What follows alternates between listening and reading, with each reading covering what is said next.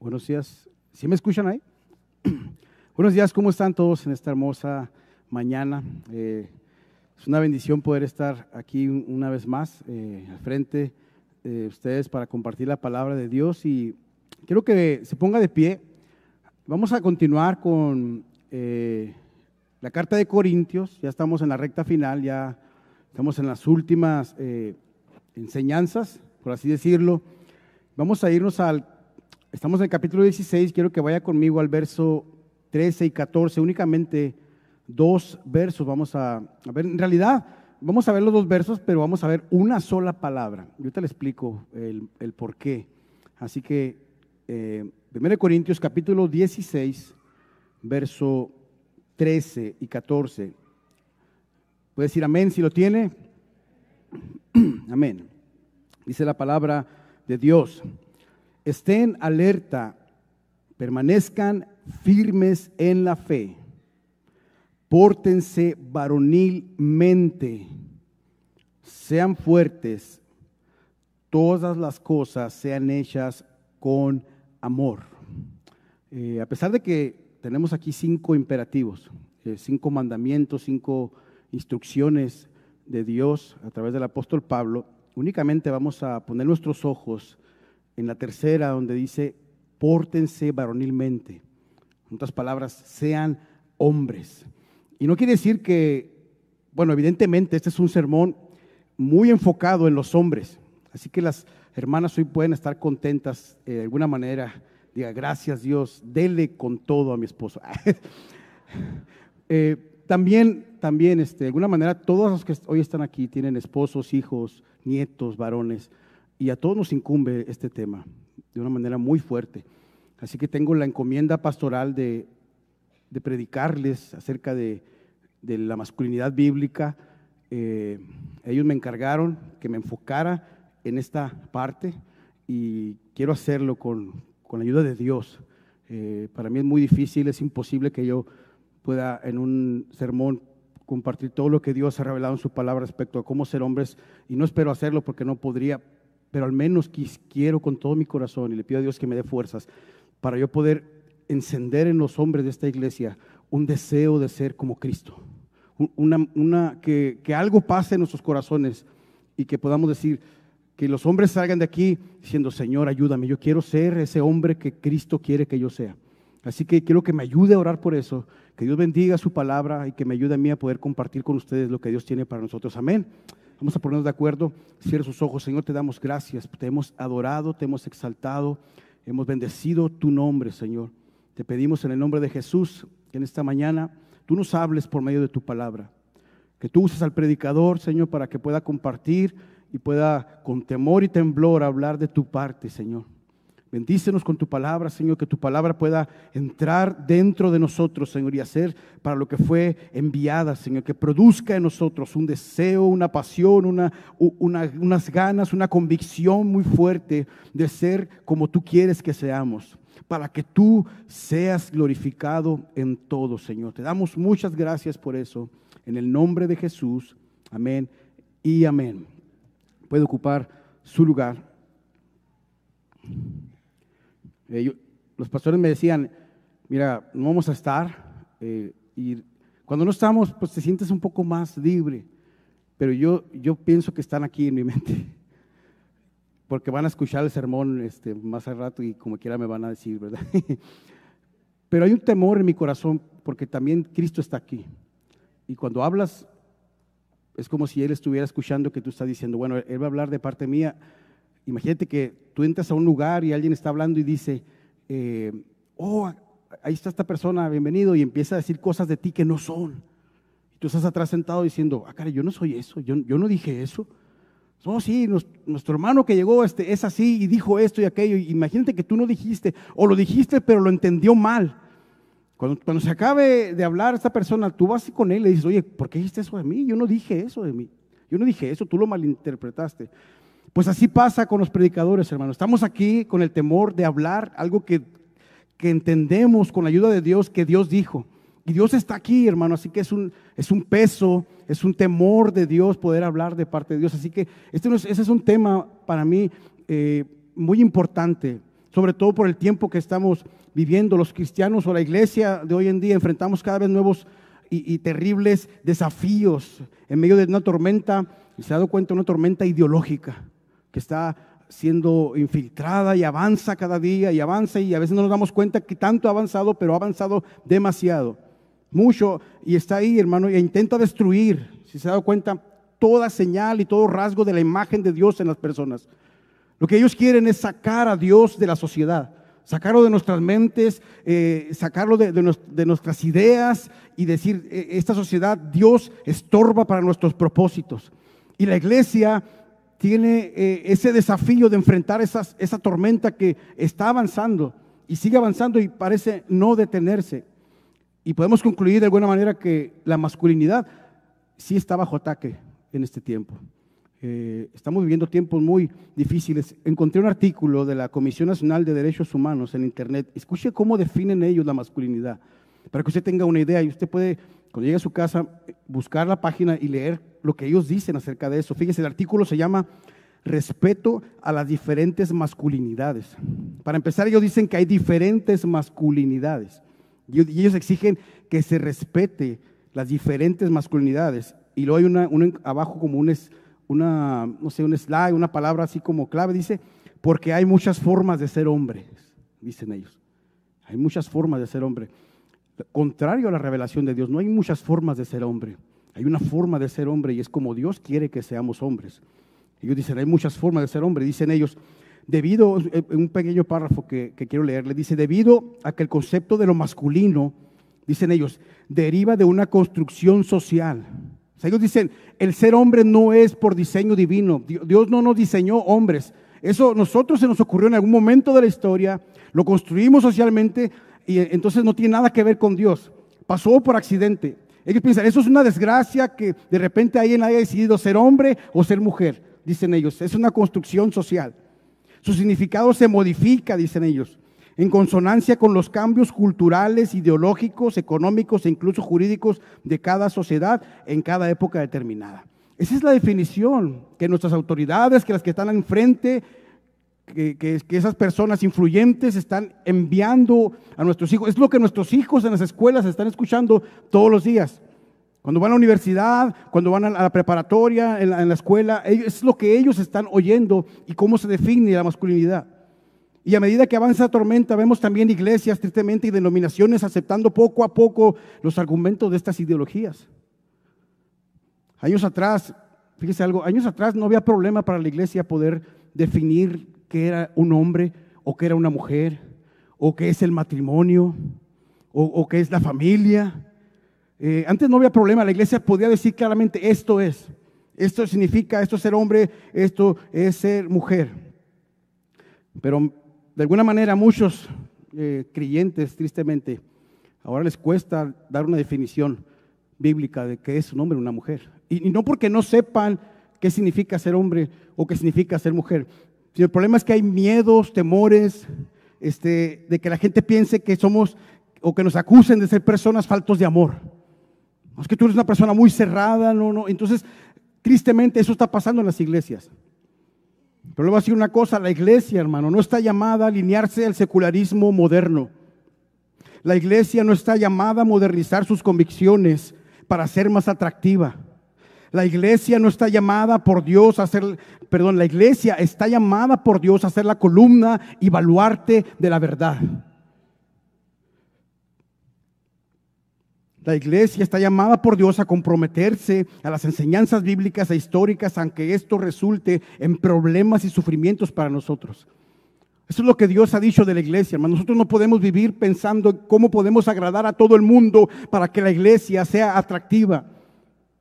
El mundo tiene cosas atractivas para llenar a la gente. La iglesia pierde su efecto cuando se mundanaliza, cuando se alinea a las corrientes de este mundo. Cuando se empieza a conformar a los pensamientos y las ideologías que a través de la historia siempre van surgiendo en contra de Cristo. La iglesia no está llamada a ser popular en cierto sentido. La iglesia es efectiva, hermano, cuando nos conformamos a lo que la palabra de Dios dice que debe ser la iglesia. En la iglesia no hacemos las cosas porque funcionen. En la iglesia hacemos las cosas porque están en la palabra de Dios. Y estamos apegados a eso, y hace más falta que las personas en las iglesias abracen esos conceptos y sean firmes en sus convicciones, para no ser llevado por todos lados, por toda corriente de doctrina e ideologías. Y leí al final que a pesar de que esto nos resulte en problemas, tenemos que permanecer firmes en eso. Porque quizá ahorita no causa nada, a lo mejor ahorita no es peligroso creer de esta forma o ser cristiano. Pero no sabemos en el futuro quién se va a enfrentar con eso. Quizás serán nuestros hijos los que tengan que lidiar con persecuciones, señalamientos, acosos por defender las verdades de la palabra de Dios. Y tenemos que estar preparados para eso. Fíjate lo que dice 1 de Pedro 2, capítulos 20 y 21. Pues qué mérito hay, dice Pedro, si cuando ustedes pecan y son tratados con severidad, lo soportan con paciencia. Dice Pedro, ustedes por equivocarse tienen que lidiar con consecuencias malas y tienen que soportar. Dice, ¿qué mérito tiene eso? Simplemente estás recibiendo lo que tú mismo causaste, una retribución, dice, podemos decir así.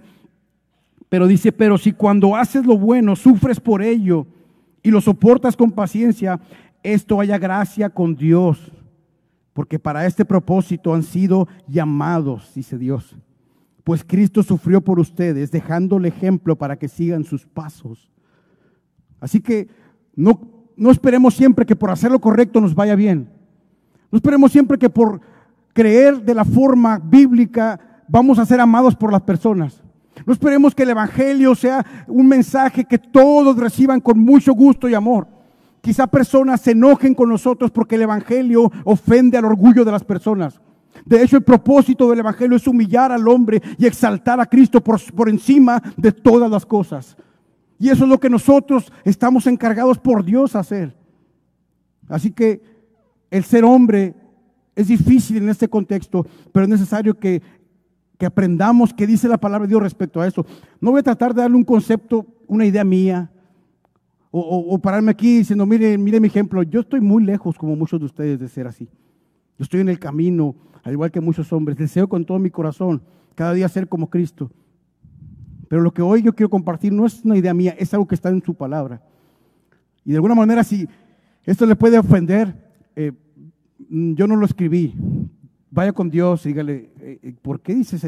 Dios lo dijo. Yo no me voy a decir aquí lo que Dios dice. Amén. ¿Cuántos están contentos por eso? Gracias a Dios.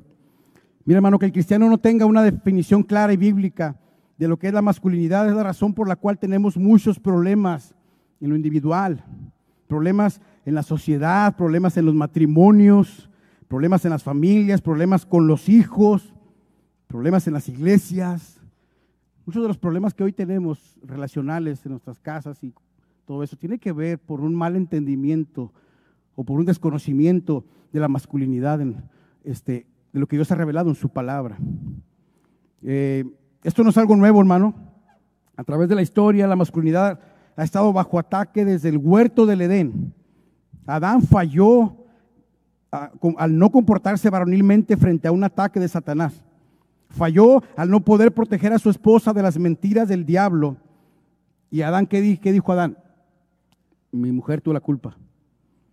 Y fíjese cómo Adán, no nomás dijo eso, la mujer que me diste. Está diciendo, fue la mujer, pero tú me la diste. O sea, culpó a Dios y culpó a la mujer de algo que él debería haberse hecho cargo, de su responsabilidad. El pecado nos estimula a sacarnos de la responsabilidad que tenemos para con Dios. Y queremos culpar a otros. Adán falló al no poder hacerlo. Desde ese momento la masculinidad siempre ha estado bajo ataque a través de la historia. En la carta a los Corintios, que leímos ahorita, Pablo, usted ha visto todo lo que hemos hablado de Corintios, una iglesia muy problemática, con muchos problemas, con situaciones de pecado, con orgullo, que yo soy de Pablo, que yo soy de Pedro, que yo soy de Apolos y que yo soy de Cristo, y personas que se jactaban de sus dones y talentos, pensando que eso era lo más importante, gente que no sabía amar a las personas y menospreciaban el amor al hermano y el amor a la familia y todo eso, y ponían por encima las habilidades y los talentos que ellos tenían. Una iglesia muy problemática.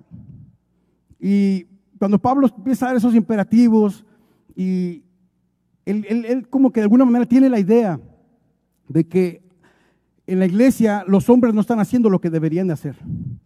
Y es la razón de que haya muchos problemas en la iglesia, quizá decía Pablo. Por eso el imperativo de decirles, miren, pórtense varonilmente, esfuércense, hagan todo con amor. Porque de alguna manera entiende que algunos de los problemas, o casi todos, tenían que ver con una falta de masculinidad en la iglesia. Y se fija que no es una recomendación la que está haciendo Pablo. Pablo no está diciendo, bueno, miren, les sugiero que se porten como hombres. No sé qué piensan, la idea, ¿les parece bien? Ser más hombres. No está haciendo eso Pablo. Pablo dice, es un mandamiento, pórtense como hombres. No es opcional, no es si quieres puedes ser hombre y si quieres no. El mandato es sé hombre, pórtate como hombre, sé varonil, lo está diciendo Pablo. Porque esa es la raíz de muchos de los problemas.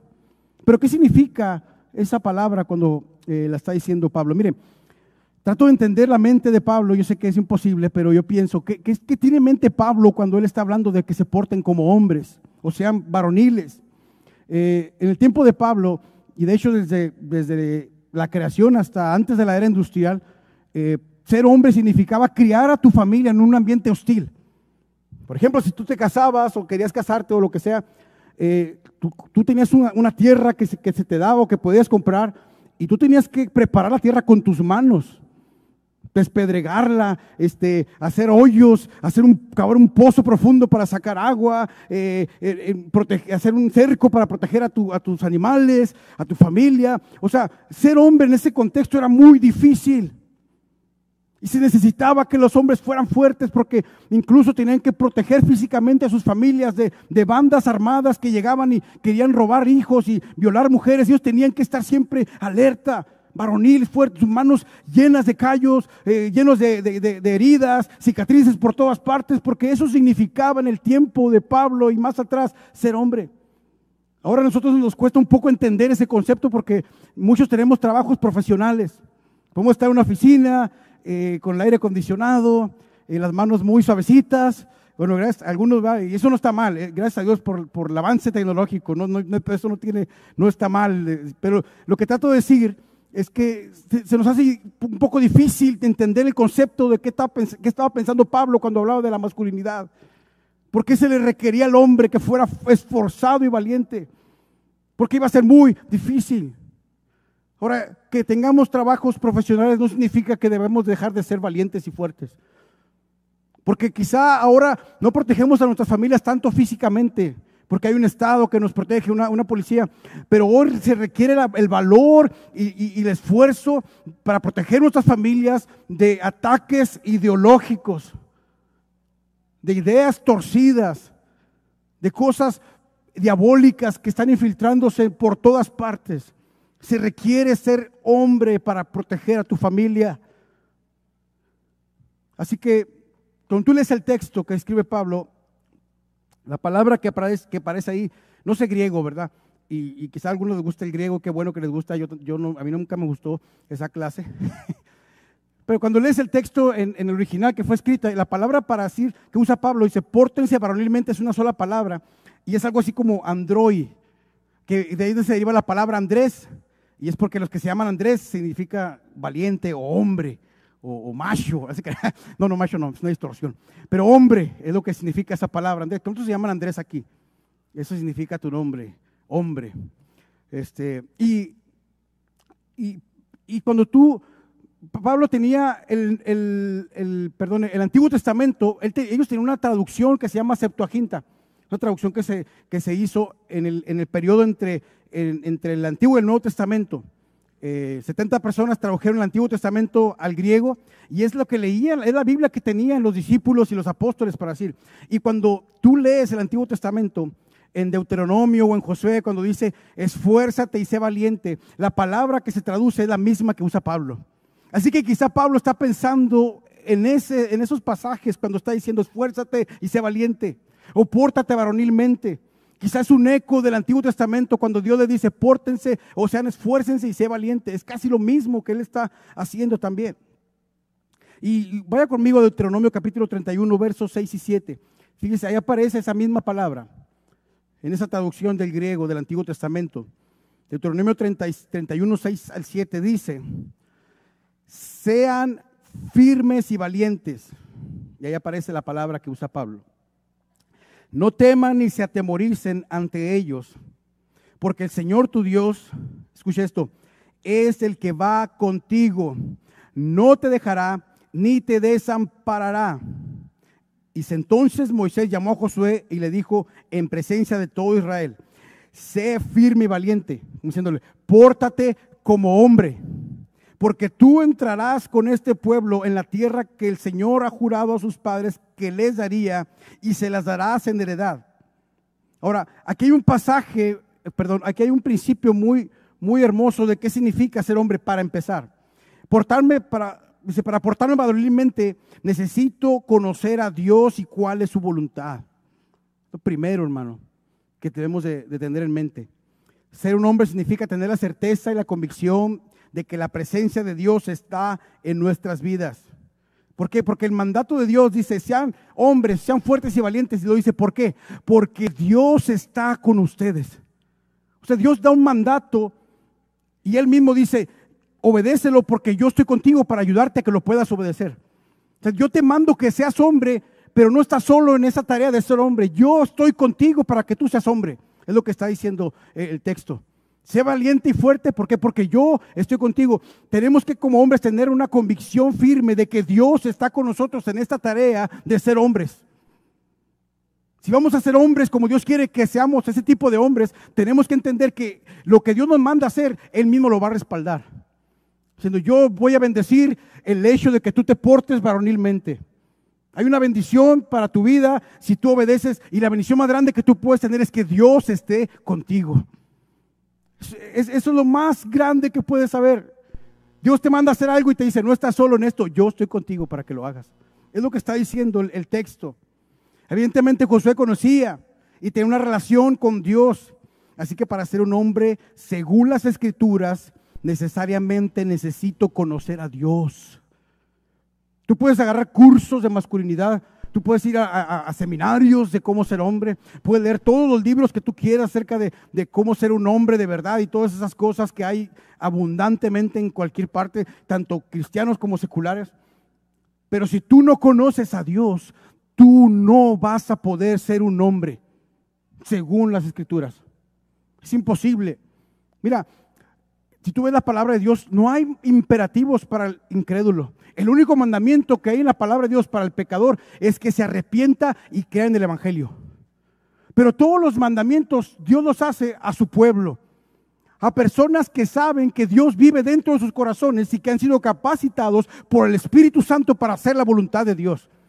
Porque no podemos nosotros obedecer a Dios a menos de que Dios nos dé dentro de nosotros el poder para obedecer su palabra. Cuando no conocíamos a Dios, no podíamos amarlo. Al contrario, éramos enemigos de Dios. Ahora amamos a Dios porque nuestras inclinaciones han sido transformadas por el poder de Dios. Y ahora podemos amar a Dios. Podemos obedecer su palabra. Podemos hacer lo que Dios demanda que hagamos. Por eso Dios dice, hey, pórtate como hombre porque yo estoy contigo. Puedes hacer eso porque yo estoy contigo. Si Dios no vive en tu corazón, este mensaje no es para ti. Tú necesitas primeramente conocer a Dios, saber que Dios está en tu corazón, tener la convicción, realmente conozco a Dios, realmente yo amo a Dios con todo mi corazón, tengo el deseo de obedecerle, mis inclinaciones han sido cambiadas, ahora odio lo que antes amaba y y ahora amo lo que antes aborrecía. Ahora quiero hacer la voluntad de Dios, entonces conoces a Dios, pero si esas cosas no han pasado dentro de ti, mi hermano, me da mucha tristeza decirte, pero tú no puedes ser un hombre a menos que conozcas a Dios. Es lo que dice la palabra. Sé hombre, pórtate fuerte y valiente, porque yo estoy contigo. Por eso Pablo le dice a los cristianos de la iglesia de Corinto. Mire, me da mucha ternura la paciencia del apóstol Pablo con la iglesia de Corinto. Cualquiera de nosotros ya se hubiera desesperado con ellos. Y en la parte final hubiéramos dicho, bueno, hermanos, mi recomendación es que se desbaraten esa iglesia y se vayan a otras congregaciones. Ahí está la de Macedonia, esa tiene menos problemas y todo. Y si ustedes quieren seguir en esta iglesia, entonces no cuenten conmigo porque son unos desobedientes, no hacen caso, ya me rendí. Pero Pablo no, dice, quiero ir a verlos, quiero estar con ustedes. A pesar de que cuestionan su apostolado, a pesar de que desobedecen sus mandamientos, él dice, tengo el deseo de estar con ustedes. Y los trata como hermanos y le dice, hermanos, mire, ¿sabe por qué lo hace? Porque hay una esperanza en su corazón que sabe que Dios va a respaldar lo que él está diciendo. De alguna manera él tiene la esperanza de que las personas cambien. Y con esa misma esperanza nos paramos, se paran los pastores aquí, nos ponemos aquí con la esperanza de que la palabra de Dios produzca en nosotros algo grande y pueda hacernos cambiar nuestras vidas, que afecte nuestras familias, que afecte nuestros vecindarios, que afecte nuestros trabajos, que afecte todos los contextos en donde nos movemos. Es el propósito y es la esperanza que todo tiene, la esperanza que tiene Pablo. Le dice, pórtense como hombres, sean hombres. Ahora, se trata de entender, dice aquí que el que me creó, dice, para su propósito. O sea, él me creó para su propósito, no para mis propósitos. Mire, Josué tenía que ser un hombre, no para hacer su voluntad, sus ideas, no para que le fuera bien en sus planes personales, no. Era para los propósitos de Dios. Josué tenía que hacer algo que era parte del plan redentor de Dios a través de la historia. Y esa era su responsabilidad. No era para su propia gloria o sus cosas personales. Josué tenía que ser un hombre para hacer la voluntad y los propósitos de Dios. Y Dios nos ha dado a nosotros, los que somos hombres o que tenemos familias, y si tú no estás casado, quizá un día tengas una familia, también esto es para ti. Nos dio el propósito de que enseñemos a nuestros hijos y a nuestras esposas a través de nuestro ejemplo cómo debe ser un hombre. ¿Para qué? Para la gloria de Dios, para sus propósitos. Y Josué sabía eso, no era para él, no se trataba de él, se trataba de trabajar para que el reino de Dios siguiera avanzando. Y todos los que hoy estamos aquí tenemos esa misma meta. Los que profesamos tener una fe en Jesucristo tenemos el deber de hacer la voluntad de Dios aquí en la tierra, en lo personal, en la familia, en el trabajo, en la iglesia, todo para que el reino de Dios siga avanzando. Es para eso que estamos aquí, hermanos. Todos tenemos una parte en la iglesia que hacemos. ¿Y sabe por qué lo hacemos? Para que el reino de Dios siga avanzando. Para que los propósitos soberanos de Dios se cumplan.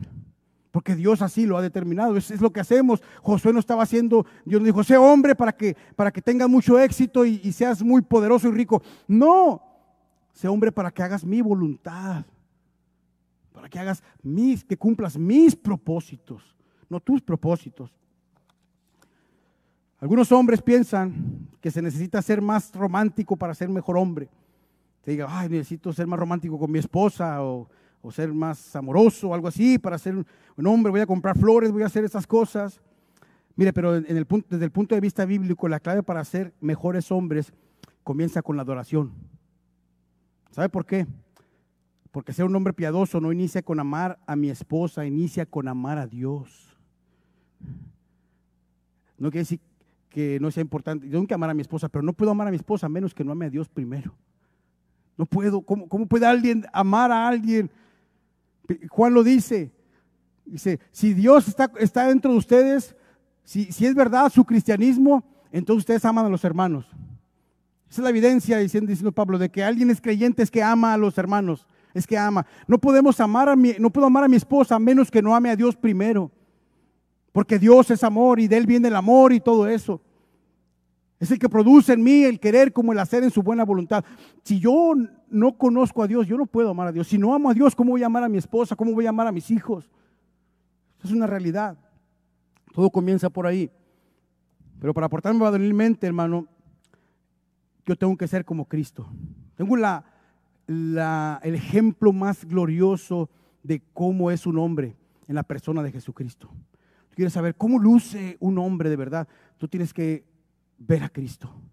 Y tengo algunas cosas que voy a decir y no son todas, hay muchas como te decía, pero es lo que yo quiero compartir y al menos iniciar algo en ti, porque este pequeño sermón quizá inicie un deseo de que tú quieras conocer más a Cristo y salgas de aquí diciendo cómo yo quiero conocer a Cristo para saber cómo es un hombre. Yo quiero conocer a Cristo en su palabra para ver cómo se comportaba Cristo. cómo hacía la voluntad de Dios, cómo tenía una firmeza por hacer la voluntad de Dios y agradar a su Padre. Y nadie lo movía de ahí. Esa era su meta y lo cumplió hasta el fin. Hasta que dijo, consumado es. He hecho la voluntad de mi Padre. Yo quiero ser como Cristo. ¿Cuántos hombres quieren ser como Cristo aquí? Gracias por su entusiasmo. Voy a darle una oportunidad más.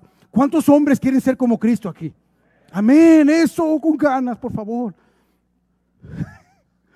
No lo estoy regañando, hermano. No voy a decirle a los pastores, Armando nos estaba diciendo que nos está regañando porque no decimos amén fuerte. Quiero que diga amén fuerte con convicción, amén. La verdadera masculinidad se mostró, hermano, en la humildad y en la paciencia de Cristo. Fíjense lo que dice Mateo 11:29. Aprendan de mí, o aprended de mí, que soy manso y humilde de corazón. Jesús dijo, yo soy manso y humilde de corazón. Filipenses 2:3 dice, no hagan nada por egoísmo o por vanagloria, sino con actitud humilde. Cada uno de ustedes considere al otro como más importante que a sí mismo, no buscando cada uno sus propios intereses. Hombres que buscan mucho sus propios intereses más que los intereses de los demás. No busquen sus propios intereses, sino más bien los intereses de los demás. ¿Y por qué razón lo dice Pablo? Bueno, en verso 5 dice, haya pues en ustedes esta actitud que hubo también en Cristo Jesús. O sea, esa forma de ser hombre está en Cristo Jesús, esa era su actitud. Una de las cosas que los hombres tenemos que entender, que nosotros no somos el centro del universo. El mundo no gira alrededor de nosotros, no somos los más importantes. No se trata de nuestra comodidad, ni de nuestros sueños, ni de cumplir nuestros deseos y propósitos. Se trata de hacer la obra de Dios para la gloria de Dios. Aunque nosotros estemos borrados de la evidencia, aunque nadie sepa ni siquiera cómo nos llamamos, no importa, pero que sí sepan cómo es Jesucristo.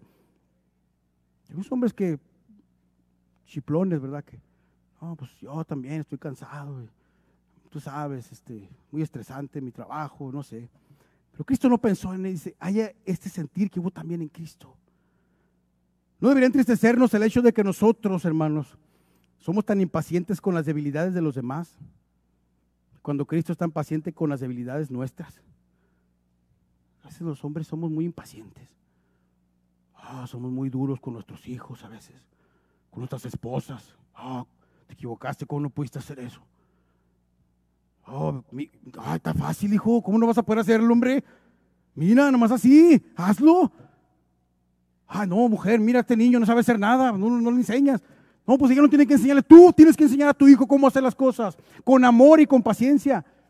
Porque Dios a ti no te cachetea ni te nalguea cada vez que te equivocas, y vaya que nos equivocamos todos los días, y Él nos tiene paciencia, y tanta paciencia que aún no nos ha matado porque ya deberíamos estar muertos quizá.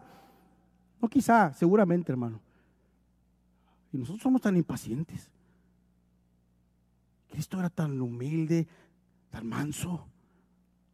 Porque muchos relacionan la masculinidad hasta con la cara así. Hombres que no así. O ven a alguien a un chico que pretende a tu hija y llega a la casa y haces tu cara de malo como para imponerte. Y lo haces, ¿qué pasó? Buenas tardes, ¿quién eres? Y haces tu cara, ¿quién eres tú? ¿Qué te dedicas? Eso no es ser masculino, hermano.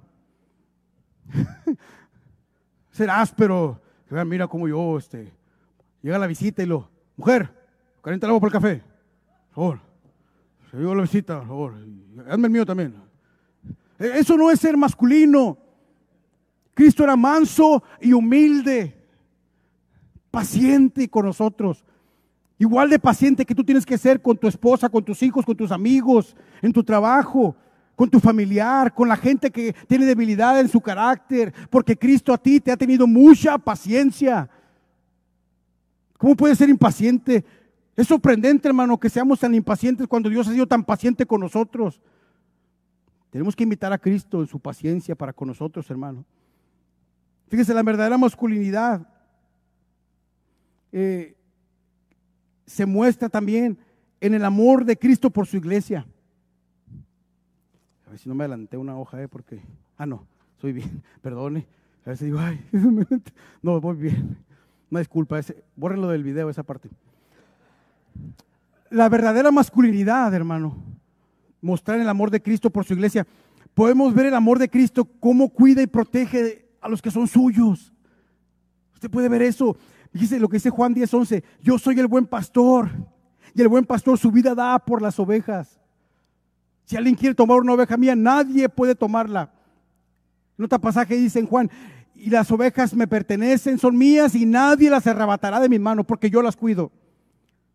Jesús es un perfecto protector de su iglesia. En ningún momento descuida a su novia. Él no descuida, la iglesia es la novia de Cristo. Él no descuida a su novia. Siempre está cuidando y protegiendo a los que son suyos. No es un esposo alejado o insensible, áspero, duro. No es ese tipo de esposo. Es un esposo que cuida, que ama, que protege. ¿Qué es lo que dice Hebreos 7:25? Por lo cual, dice, Él también es poderoso para salvar para siempre a los que por medio de Él se acercan a Dios. Y fíjese lo que dice ahí. Puesto que vive perpetuamente para interceder por ellos. Él está perpetuamente, constantemente, nunca deja de interceder por los que son suyos. Siempre estamos en la mente de Dios constantemente. Esta forma en como Cristo cuida de nosotros.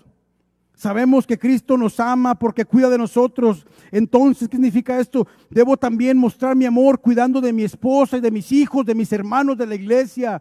Porque si tú digas, yo soy soltero y este mensaje no es para mí. No, tú también tienes gente a quien tienes que cuidar. Hermanos que Dios te ha dado en Cristo para que ores por ellos, para que los ayudes, para que los animes, para que les seas de buen ejemplo a sus vidas cristianas. Si Cristo nos ama así, entonces tenemos que amar así nosotros. ¿Cómo puedo hacer eso en términos prácticos? Bueno, yo protejo y cuido a mi familia con mi ejemplo, hermano. Eso es algo muy importante de los hombres, hermano, que tenemos que aprender. Dios nos ha dado la misión de ayudar a nuestras esposas y a nuestros hijos a ser más como Jesús. Y la manera más efectiva de hacerlo es que vean nuestras vidas y puedan imitarlas. Tú puedes decirle a tu esposa, esposa mía, vive como yo vivo, imítame a mí porque yo soy como Cristo. Qué difícil sería eso, ¿no? Decirle a mis hijos, hijos, imítame porque yo imito a Cristo. El deber del esposo es cuidar a su esposa y tiene que hacerlo con su ejemplo. ¿Cómo podría exhortar en amor a su esposa o a sus hijos si él mismo no puede hacer la voluntad de Dios, si su vida está totalmente desconectada de Dios? ¿Cómo ese hombre puede ser un ejemplo para su familia? Eso es algo imposible. Y al no poder cuidar a tu familia con tu ejemplo, tú no los estás amando. Al no poder ser un ejemplo para las personas, tú no estás amando a las personas porque no estás estimulando a nadie en amor a que sean como Cristo con tu ejemplo. Sí, tienes que ser ejemplo. Desgraciadamente muchos hombres toleran el pecado en sus vidas, aunque saben que dañan a su familia con el mal ejemplo. Ellos mismos dicen, yo no me imagino a mi hijo viviendo como yo. No quiero que mi hijo sea como yo, pero no pueden parar de hacer cosas malas y estar dando un mal ejemplo a sus hijos, pero no desean que sus hijos sean como él. Pues yo no sé qué tanto no lo deseas, porque si realmente deseas que tu hijo sea mejor que tú, entonces rinde todas tus pasiones que son carnales en la cruz del Calvario y somete tu vida a la voluntad de Dios y conforma tu carácter a la imagen de Cristo para que tus hijos vean a Cristo en ti. ¿Cómo pueden imitarte tus hijos si tú no vives como Cristo? ¿Cómo puedes esperar que tus hijos sean hombres de Dios cuando tú no eres un hombre de Dios? ¿Cómo puedes esperar que tus hijos sigan el camino de las enseñanzas del Evangelio si tú mismo no se las enseñas con tu ejemplo, con tu vida, con la forma en cómo te comportas, con tu piedad? Es por eso que los hombres necesitan ser hombres de Dios realmente. Eso es ser un hombre. Tú quieres ser un hombre, entonces somete tus pasiones en la cruz y vive la vida para la gloria de Dios. Deja de estar pensando en ti, en tus deseos, en lo que te gusta, en lo que a ti te agrada, en la forma en como, es que yo así soy, o es que lo que sea. No, ríndete a Cristo totalmente para que tus hijos y tu familia vean tu ejemplo y puedan imitarlo. Además de Dios, dice Joel Vicky, además de Dios, nadie ve nuestro carácter más claramente que nuestro cónyuge y nuestros hijos. Es en el hogar donde nuestra vida espiritual prospera o falla. Es en el hogar, hermano. Aquí en la iglesia podemos aparentar y qué bonita familia. Y aquí podemos pararme y alabar a Dios. Y Dios le bendiga, hermano. Dios le bendiga, hermano. hermano, bendito sea Dios, qué bueno. Y luego vas a tu casa y, mira, esta comida no está caliente, está fría. Y estos niños ya me tienen harto. Dejen de estar gritando, por favor, dejen de correr. Y esto es más, ya me voy, ya me tienen cansado todos. Ya me voy con mis amigos a pasear para distraerme porque estoy muy estresado. Pero aquí en la iglesia es fácil, hermano, es en la familia donde nuestra vida espiritual se mantiene de pie o se cae. Porque son nuestros hijos y nuestras esposas los que saben cómo somos en verdad. Es ahí donde se requiere ser hombre, en la casa.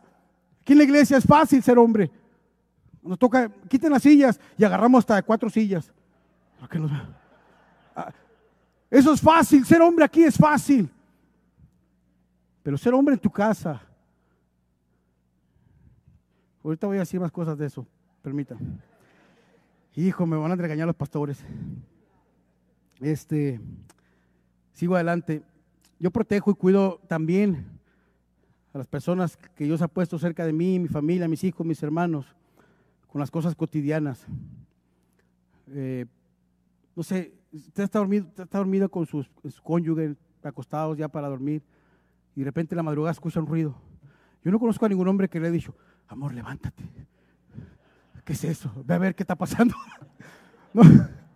Usted no se fija que Dios nos ha hecho con naturaleza, nos paramos de volar nosotros, ¿va? Hasta inflamos el pecho y agarramos un zapato, lo que sea, ¿qué será? Por instinto, porque Dios nos diseñó de esa forma, nosotros somos los que hacemos esas cosas. Nos levantamos a ver, y cuando hay un animal, la mujer, ¡ay, una araña! Y luego tú, ¿qué? ¿Dónde está? Y luego, háganse para allá, hijos, es venenosa. Es una mosca o algo, ¿verdad? Y estamos ahí. Atrás, todos atrás, esto es peligroso. Una cucaracha. Pero si fuera voladora, no, hombre, ahí sí hasta yo corro. Hasta yo corro. Pero se fija cómo nosotros somos los hombres que Dios ha puesto en nuestros hogares y hacemos esa clase de cosas. Nosotros podemos, mire, hermano, dele mantenimiento al carro de su esposa. Lávele la camioneta o el carro que tiene, cuide de ella, llegue del trabajo y dile, vete al mall, ahí te van $100 para que te compres lo que quieras, no sé. Mire, se ríe porque no lo hacen, hombres. Amor, te doy $100. Pero tú, o sea, ese tipo de cosas, hermano, prácticas, donde nosotros nos quitamos del centro y hacemos para que nuestra familia esté bien, para que mi esposa esté bien, para que ella pueda, es la forma de cuidar de ellos también. Y se fija que así nos hizo Dios, de esa forma nos diseñó para hacer las cosas de esa manera. Tenemos la fuerza y la habilidad para hacer eso. Dios nos ha dado esa capacidad. Ahora, quiero entrar en una parte, hermano, donde para mí sí es muy importante, que creo que es una de las cosas que impiden más que seamos realmente hombres de Dios. Y yo quiero hablar del orgullo. Y voy a ir, no que vaya a terminar ya, pero quiero tomar esto muy en serio porque es una de las cosas que más destruyen la masculinidad en los hombres, y es el orgullo. Si algo caracterizaba a la iglesia de Corinto, en general era el orgullo. Le decía ahorita, toda la gente está pensando en la iglesia, en sus cosas que ellos, sus preferencias de predicadores, sus preferencias de sus virtudes, sus logros. Es una iglesia que se jactaba de cosas, llena de orgullo. Y uno de los pecados más odiosos, hermanos, y palpables es el orgullo. Este pecado está presente en la forma en cómo nos expresamos, en nuestros gestos, en nuestras palabras. El orgullo llena nuestros pensamientos de nosotros mismos, ¿verdad? Contamina y destruye en lugar de curar y edificar. El orgullo destruye, hermano. Destruye la vida de los hijos, destruye el matrimonio, nos destruye a nosotros mismos. Es algo que hace mucho daño en la vida de las personas. Y a veces, no sé, hombres, si ustedes sean hombres de oración, pero la razón por la que casi no oramos es porque en el fondo de nuestro corazón creemos que no necesitamos el favor de Dios. A veces no oramos y decimos, que se me olvidó orar, o casi no oré porque no tuve tiempo. En realidad, hermano, en el fondo no oramos porque pensamos que no necesitamos de Dios, como si fuéramos autosuficientes. ¿Por qué no leemos la Biblia? Porque también, por orgullo, porque menospreciamos sus instrucciones. No necesito saber qué Dios tiene para mí, yo sé lo que Dios tiene para mí. Yo sé el plan, yo sé, conozco su voluntad. Porque tengo que estar orando, porque hermano, un hombre de Dios es un hombre de la palabra.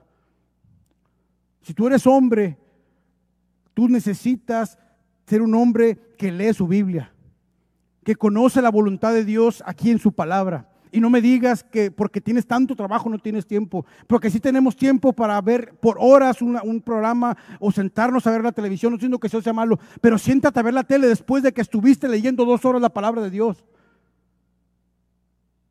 Somos tan orgullosos que no hacemos esas cosas porque en el fondo sentimos que no las necesitamos.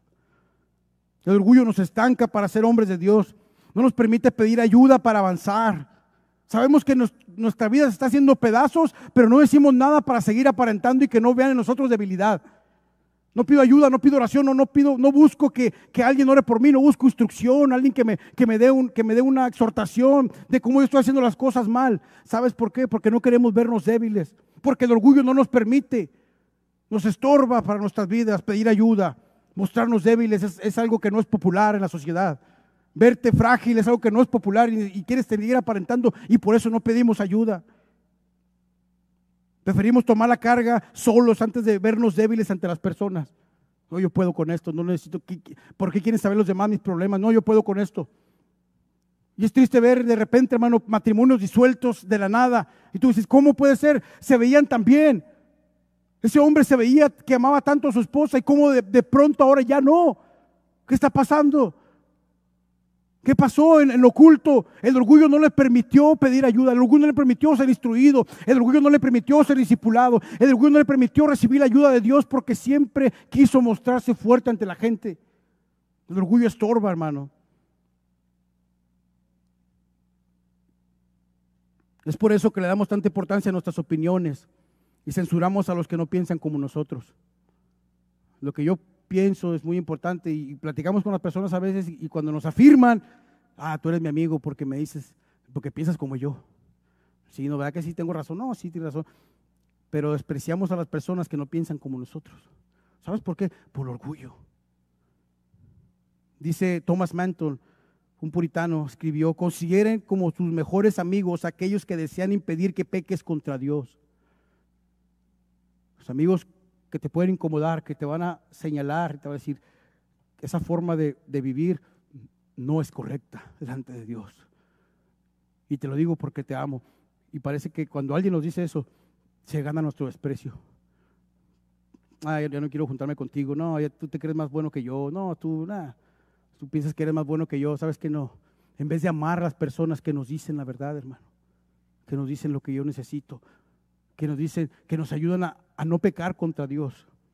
Nos casamos tanto con nuestros errores que cuando alguien habla en contra de ellos, lo tomamos como algo personal. Es tan altivo nuestro corazón que cuando alguien nos contradice, nos reprende, nos impacientamos.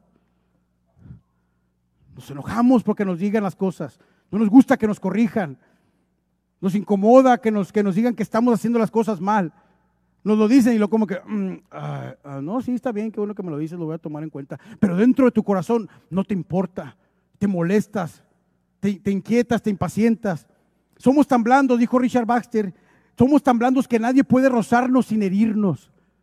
Hombres muy sentidos, muy ofendibles. Se ofenden por todo y es que no me tratan como deberían tratarme, no me respetan en la casa, no me tratan, yo soy el hombre de la casa y no me tratan así, y mis hijos no me tratan así, y mi esposa no me trata así, y en la iglesia no me tratan así. Somos tan sensibles y tan blandos cuando deberíamos ser fuertes, inofendibles. Nos pueden pasar por encima y no pasa nada porque tenemos una piel dura. Porque Dios nos ha hecho así, pero hay hombres que se portan con mucha debilidad, hombres blandos, que se ofenden por todo, que por todo se sienten. No, es que no me serviste a mí primero. Sí, como ya vino tu familia, pues ya no me quieres a mí. Yo voy a estar ahí sentado solo porque no, a mí no me toman en cuenta. ¿Van a hacer eso? Qué bueno. que les vaya bien. ¿Cómo a mí no me preguntaron qué pensaba? Hombres así, hermano. Miren, la Biblia dice que la mujer es un vaso frágil, pero eso no dice del hombre. ¿Usted ha visto en la Biblia que diga, el hombre es un vaso frágil? Tienes que tratarlo con el pétalo de una rosa. Entonces, ¿por qué muchas veces los hombres cristianos son tan frágiles que necesitan tratarlos con un pétalo de una rosa para que no se ofendan? Nosotros sentimos tan, soy hombre, pero no, me tienen que tratar como yo debo de ser respetado y todo eso. Eso no dice Dios de nosotros. No somos así, hermano, no somos vasos frágiles. Nuestras esposas sí son vasos frágiles. Con ella tenemos que tener mucho tacto, porque así las creó Dios. Son así por naturaleza, pero nosotros no somos así. No eres una mujer, eres un hombre. Y un hombre tiene que ser fuerte y valiente. Eso dice la palabra de Dios. Un hombre orgulloso, sensible. El orgullo, hermano, querido hombre, puedes llegar del trabajo y hacerte cargo de los niños. Puedes ayudar en las labores de la casa. El problema es que somos demasiado condescendientes con nosotros mismos. Decimos, pobre de mí.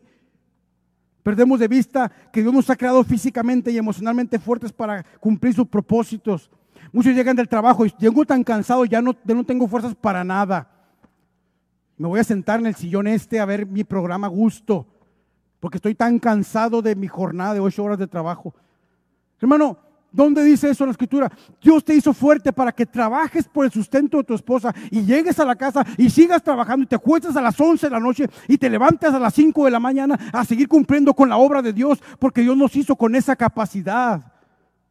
Lo que pasa es que la sociedad ha metido debilidad en los hombres para vernos frágiles, pero no somos frágiles, hermano. Yo puedo llegar del trabajo, tú puedes llegar del trabajo y hacerte cargo de tus hijos, aunque llegues todo lleno de tierra o con lo que sea que trabajes, y hacerte cargo de tu esposa y ayudarle con las labores del hogar y seguir trabajando y acostarte después que todos estén acostados. Tú serás el último que se acueste para asegurarte que las puertas estén cerradas, los carros estén cerrados y ahora sí voy a descansar. Dios, dame descanso porque mañana necesito seguir siendo hombre. Amén. Tú puedes hacer eso. Ay, pobre de mí. Pobre de ti. No somos no somos frágiles, somos hombres. Así nos hizo el Señor. Y feos aparte. Mi esposa no necesita que yo sea un hombre guapo. Mi esposa necesita que yo sea un hombre. Es que déjame pinto el pelo porque ya tengo, no sé qué, si hay que se pinta, está bien, usted puede hacerlo. Si hay alguien que le gusta el gimnasio, está bien. Mire, eso es secundario. Primero tiene que ser hombre. Y luego ya si le sobra tiempo y dinero, pues está bien, haga lo que quiera, que se vea guapo. Pero su esposa lo que necesita es que usted sea hombre primero. Aunque esté feo. Aunque le falte una tecla al piano. Pero mientras siga haciendo la voluntad de Dios, eso Dios lo respalda. Hay hombres que van al spa y todas esas cosas, hacen manicure y pedicure. Qué loco, ¿verdad? No sé. Si tú haces eso, yo quiero orar por ti. Pero Dios no nos hizo así, hermano. Mire, hay algo que también yo veo. Ahora tenemos lo que se llama como, no sé, mire, perdón, antes de eso, el orgullo, hermano, es el que pone el acento en mí. O sea, lo mío es más importante. Mis necesidades, mis pasatiempos. Es que tengo que ir a pescar este fin de semana para... Mire, yo quiero aclarar esto, no estoy en contra de que tú tengas hobbies, pero si tú tienes tiempo de tener hobbies después de que cumpliste con la voluntad de Dios en tu casa, te admiro. Porque el trabajo de ser hombre es tan abrumador, hermano, que a veces no da tiempo para otras cosas. No da tiempo para ver televisión. No da tiempo porque estoy ocupado en hacer la voluntad de Dios. No estoy diciendo que no lo veas, tú puedes hacer lo que tú quieras con tu tiempo. Pero hay prioridades en tu vida. Hay prioridades y tú no eres la prioridad. Ese es el problema. No tenemos adultecentes. O sea,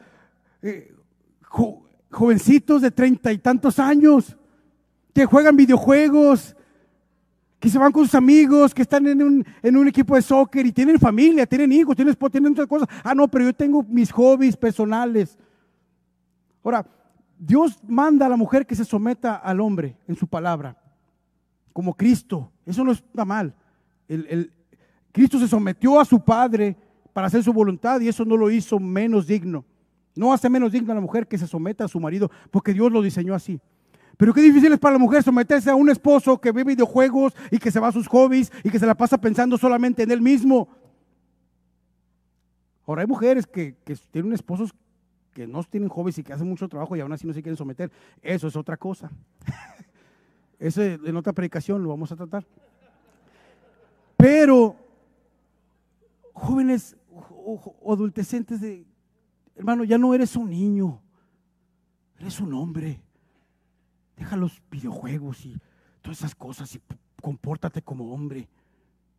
Invierte tu vida en conocer a Cristo para que seas como Cristo, para que seas un verdadero hombre. Y con eso termino ahora sí. Madres, no críen a sus hijos varones tratando de librarlos del trabajo y de las responsabilidades. Enseñe a sus hijos varones a ser un hombre como Cristo. Enseñe a sus hijos a ser fuertes y valientes. No puede criar igual a una niña que a un niño. Yo sé que hay mamás que son muy cariñosas, quieren mucho a sus hijos, no quieren que nada les pase, que no tengan frío, que nada. Y es un instinto, está bien. Pero deje a sus hijos que sean hombres. Críelos como hombres. Porque un día va a llegar la vida y van a tener que enfrentarse a la realidad y la vida les va a golpear en la cara y no están preparados para eso porque en la casa nunca les dijimos que la vida era difícil.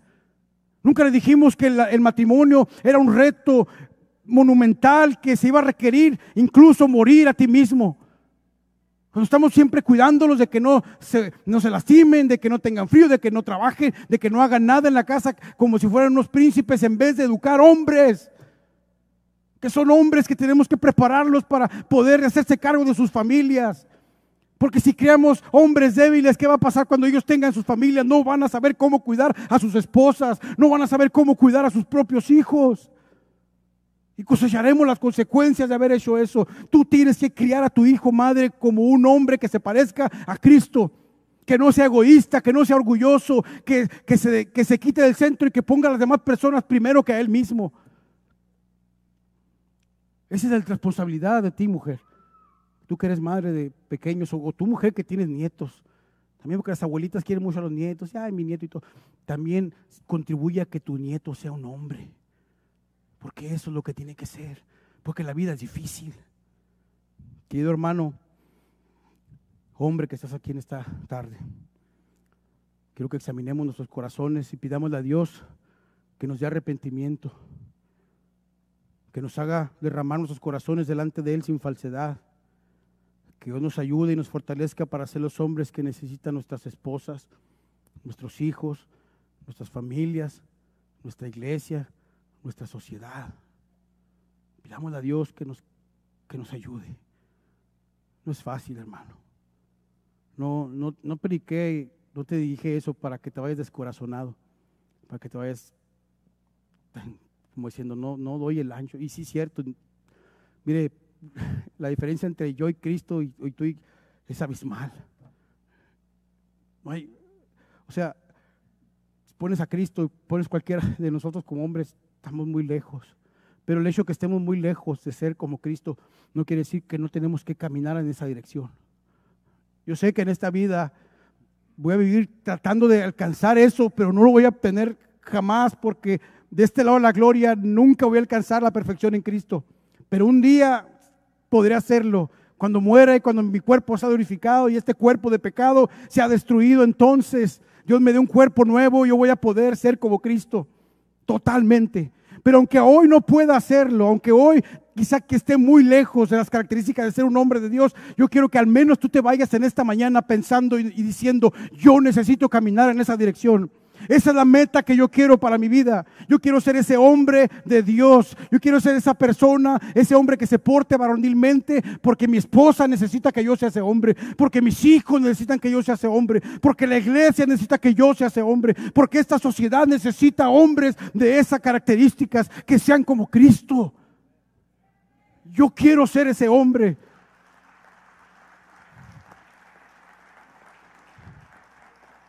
La esperanza que tenemos es que Dios comenzó en nosotros esa obra y Él la va a terminar, hermano. Filipenses 1:6 dice: estoy convencido precisamente de esto. El que comenzó en ustedes la buena obra, la perfeccionará hasta el día de Jesucristo. Dios está con nosotros. Mira, Josué tenía una tarea monumental enfrente de él, tan monumental como la tarea que tú tienes hoy aquí, hombre. Aunque no te hayas casado, un día te vas a casar y tienes una tarea monumental que hacer. Y a pesar de que sea muy difícil, tienes que tener la conciencia de que Dios está contigo. Dijo Josué: esfuérzate y sé valiente, porque el Señor está contigo. No temas ni te acobardes, porque el Señor está contigo. Dios está contigo para que tú hagas su voluntad. Tiene su rostro, vamos a orar. Señor, te damos gracias. Señor, produce en nosotros arrepentimiento para cambiar, para ser como tú, Señor. Ayúdanos, Padre. Te necesitamos tanto. Es tan difícil ser hombre, Señor, en medio de esta sociedad que cada vez nos desmoraliza y quiere vendernos la idea de que ser hombre es insignificante. Pero tú en tu palabra, Señor, has revelado lo que tú quieres de nosotros como hombres. Y yo te pido en el nombre de Jesús que nos ayudes. Señor, ayúdanos a ser hombres, a ser los hombres que necesitan nuestras esposas, que necesita la iglesia, que necesitan mis hermanos. Señor, te doy gracias por esta congregación, por los pastores que están aquí, Señor, por su ejemplo para nuestras vidas. Ayúdanos a nosotros a también ser de ejemplo para las personas, para que tú seas glorificado en todo. En el nombre de Jesús. Amén y amén. Mi hermano, que Dios le bendiga. Está usted despedido. Hombres, tienen mucha tarea por delante. Pídele a Dios que le ayude. Mujeres, están orando por sus esposos. Pídele a Dios que su esposo sea como Cristo, para que usted pueda seguir su ejemplo. Amén. Que Dios le bendiga.